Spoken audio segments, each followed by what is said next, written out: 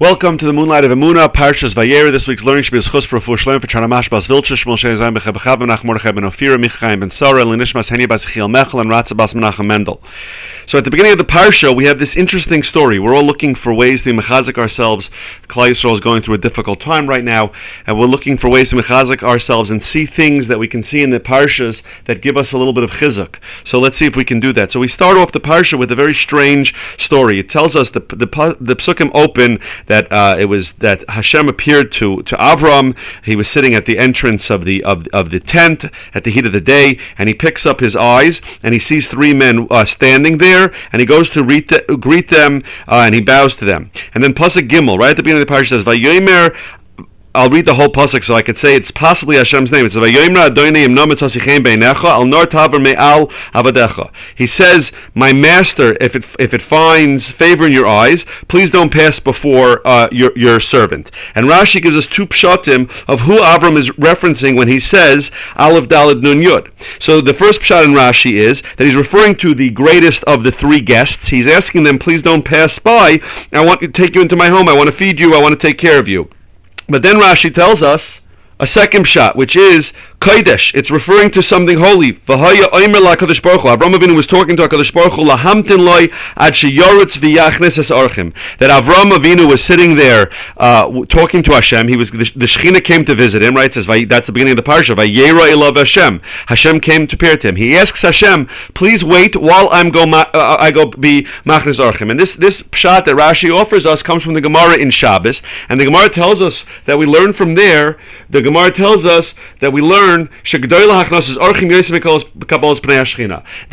it greater is taking care of guests than receiving the Shechina. Right? We see from Avram Avinu that he was receiving the Shechina, and yet he left the Shechina to go take care of the guests. And the question is, how is that possible? It always bothers us when we read this Rashi, when we learn that Gemara, that we know that the highest level that a person could attain is to have Kabbalas Pnei Shechina, to receive the divine presence. How could it possibly be that Achnosis Orchim is greater than that? Avram Avinu didn't know who these guests were. They appeared to be from a very low class of people, right? And it doesn't make sense. How is that possible? And more than that, the Gemara tells us that we learn this from Avram Avinu. But how did Avram Avinu know that? How did Avram Avinu know that he should tell Hashem to wait and he should go take care of these guests?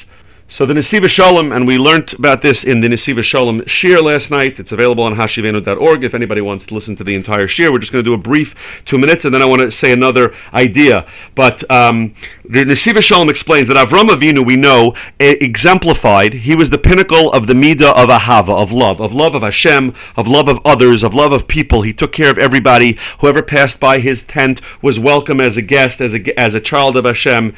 And therefore, Avram Avinu, he reached this level of absolute love of Hashem. He was crazy in love with Hashem. And all he could think about was, what is it that makes Hashem happy?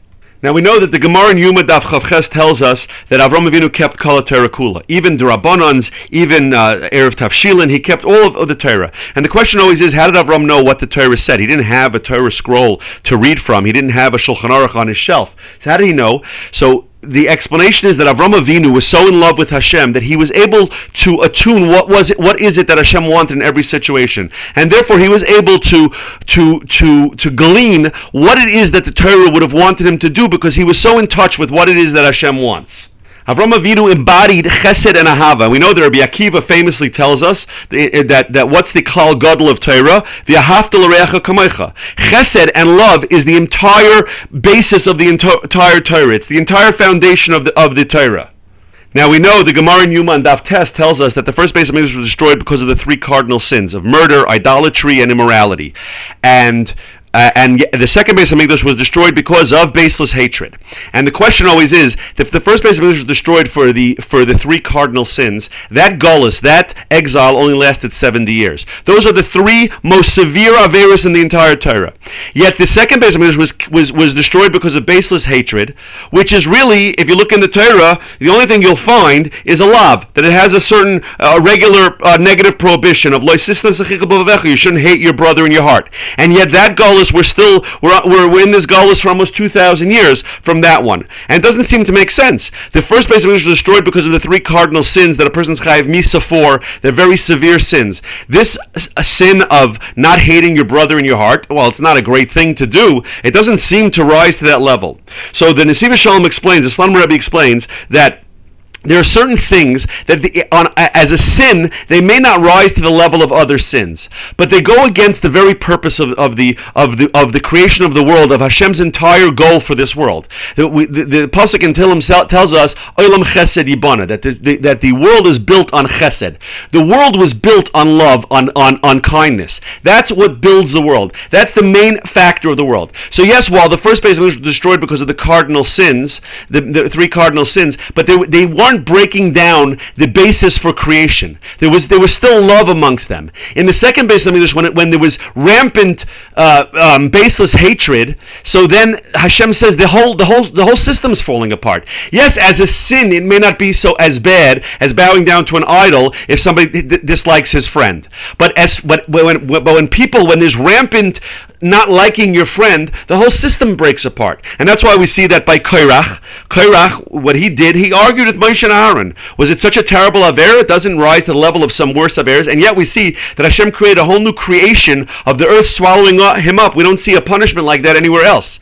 That's because Korach contesting Moshe and Aaron was breaking down the system. So sometimes we see what may as an isolated incident be a more minor sin, when it becomes systematic, it destroys the whole basis for creation.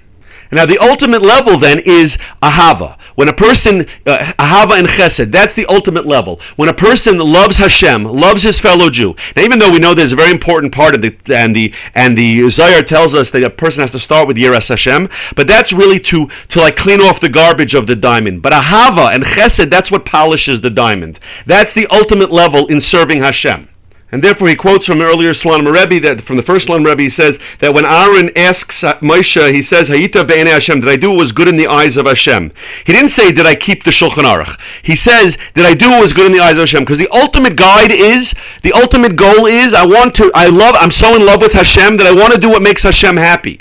Now, when you have somebody who serves Hashem out of fear, out of awe, Meyiras Hashem, so he can't make these decisions. He has to follow the Shulchan Aruch, he has to follow the Halacha. And obviously, the one who serves Hashem from love also has to follow the Shulchan Aruch. But the one who follows Hashem, the one who serves Hashem out of love, who's so in love with Hashem, like Avraham Avinu was, he sees even beyond that. He sees the purpose of the Halacha. He sees that this is what makes Hashem happy, and he feels it innately inside of himself. What would make Hashem happy? And therefore, Avraham Avinu lived this idea, this concept, Olam Chesed Yibana, that the world is built on Chesed. And therefore, he understands that what makes Hashem happiest and what makes Hashem want to live amongst us in this world is Chesed and showing love to other people. So therefore, he saw that at this moment, he's sitting here talking to the Shekhinah, which would have been amazing for his own personal spiritual growth. That was he wanted. There's nothing better that a person wants than to sit and talk with the Shekhinah. But he understood that what would give Hashem better nachas ruach, would give Hashem more pleasure, would be if he got up and took care of the guests. He took care of Hashem's children, Hashem's creations. Somebody who serves Hashem out of fear would say, okay, what's the halacha? I have the Shekhinah here on one hand, and I have these guests on the other hand. It's not so clear that I should walk away from one mitzvah to do another mitzvah. Right? If I'm engaged in one mitzvah, I'm exempt from doing another mitzvah. You could make different calculations, and they wouldn't necessarily be wrong. But Avraham Avinu, in every moment of his life, is looking to what gives Hashem the greatest pleasure. What can I do right now that would give Hashem the greatest pleasure? And that was Avraham Avinu's essence. He was constantly looking for what gives Hashem the greatest pleasure, and that's why he was the Amud HaChesed, because he realized that Chesed, doing Chesed for each other, is what gives Hashem the most pleasure. And Avraham Avinu didn't just do this, but he embedded this in the DNA of the Jewish people, of all of his children, right? The Jewish people who are his spiritual heirs, he embedded that we have an innate love for Hashem and a love for each other. We see this the last few weeks when we've seen that everybody's reaction to the tsaros that are going on, even people who are far away from Eretz Yisrael, who don't know people on the front lines, everybody's innate reaction is, I want to pack some bags with equipment for soldiers. I want to send money to help people who were hurt or lost loved ones. It's in our DNA. It's automatic. We didn't stop and think, okay, what could I do now to make myself... No, it's just, we jump into action. We want to write a check. We want to do something. We pick up the phone. What can I do to help? That was Avraham Avinu. He was sitting there with the Shekhinah. You would think that he would block everything out, but he sees that there's an opportunity to give Hashem even more pleasure. Do a chesed for one of Hashem's creations. And that itself is the greatest way to awaken chesed and rachamim. So we should take that lesson to realize that all this chesed that's coming out is what's going to bring this gula. But I saw a beautiful, beautiful idea from the Lubavitcher Rebbe. And Avraham Avinu is arguing with Hashem in this parsha, in Perek Yud Ches Pasuk of Zayin, about the destruction of Sodom. So Avraham Avinu is trying to defend. And Avraham says one of the statements that he's most famous for. In Pasuk of Zayin says, "Vayan Avraham v'yirmi hine nohai alti ledaber el Hashem." Avraham Avinu says, "I desire to speak to Hashem. V'anochi ofar ve'efer, even though I am just dust and ashes." The Gemara in Saita on Daf Yud Zayin tells us that because Avraham Avinu referred to himself as dust and ashes, so his children were zoicha to two special mitzvahs. He said he was dust and ashes, so they were zoicha to the ashes of the paraduma, which is how a person who's tamei becomes tahar, and we were zoicha to the dust that's mixed into the water of the soita. Explains Lubavitcher Rebbe that when Avram says, "I'm dust and ashes," what is he expressing? He's expressing part of the reason he's able to be so selfless. He's able to be so giving and always thinking about others, because he doesn't consider himself to be significant. He's humble. He's so humble, and he thinks that everybody else is more important than him. So what's the difference if I'm comfortable? I want the other guy to be comfortable because he's more important than me. And anything good that he had in his life, he didn't feel like he was deserving. He wanted to give it to people that he felt were more deserving. Therefore, we see that Avraham Avinu was willing to help even when it would come at a cost to himself. So he went to war. In last week's parsha, he went to war with the 4 kings and the 5 kings to save his nephew Light. Even though he put himself in danger, he could have been killed. Or every passerby, he brought into his house to feed them and to clothe them. That was his money. I'm sure he gave more than his meiser or his chaimish or whatever. Avraham Avinu felt that anything I have, Hashem gave me wealth. It must be because I'm supposed to give it to people who are more deserving.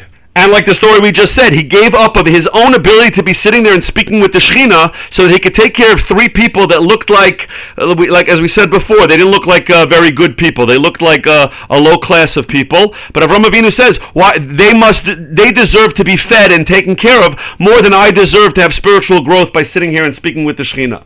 And this is all encapsulated in the words Anochi Afar Ve'efer. I am dust and ashes. Why? So why is the reward that his children get the mitzvah of Para Aduma and Saita and the Afar of the Saita? Because what do these 2 mitzvahs do? These 2 mitzvahs, the Para Aduma is the red heifer that we take when somebody is tamei, he touched a dead body, and now he wants to be able to go to the Beis HaMikdash to bring a carbon. So we take the Para Aduma, this red heifer, and we shecht it, we use its ashes, and we put it into the water, and we sprinkle it on somebody else. And what's the Saita? A woman is suspected of being unfaithful to her husband, and in order to prove that she's innocent and that they can go back to be married and she can have children, so we have her drink the water of the Saita, which has this dirt mixed into it. But there were costs to these 2 mitzvahs, because we know the Gemara tells us that some of the people involved with the Para Aduma process, right? The Gemara has a machlek is exactly who, but everybody agrees that some of the people involved with that process became tamei. They were sprinkling the waters on the tamei person. He becomes pure, he becomes tahar, but the people involved with it, or at least some of them, become tamei. So they're sprinkling the Para Aduma ashes at personal expense, at personal cost to help the other person. They don't get this. They don't have the same level of tumah that he came out of, but they get some level of tumah. And what's the story with the Saita water? That we erase psukim from the Torah with Hashem's name, and Hashem allows his name to be erased into the waters of the Saita, right? We take this water, we erase the parsha of Saita into the water, we make the woman drink it with a little bit of the dirt. That's the dirt that we're talking about, and that's how we can fix a marriage that was in trouble.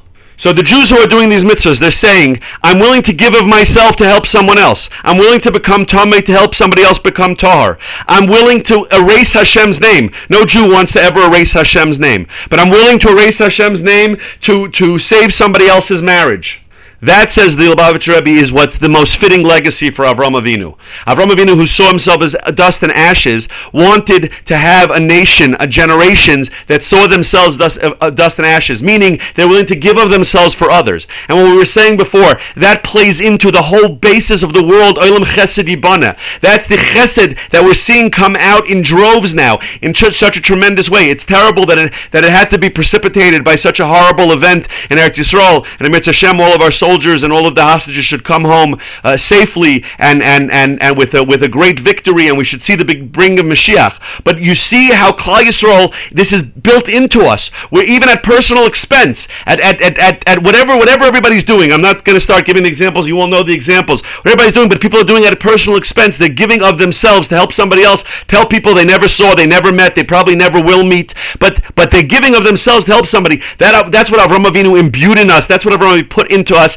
and that's the reward that Avraham Avinu. That's the greatest reward for Avraham Avinu, to know that his children will follow in this way and be giving of themselves. And we're showing that we're worthy of being the children of Avraham Avinu. And in that merit, may Hashem end all of the tzaras for Klal Yisrael and reunite all the families and bring everybody home safely. And we should go together up to Yerushalayim with Mashiach Tzidkenu Meher V'Yameinu. I wish you all a great Shabbos.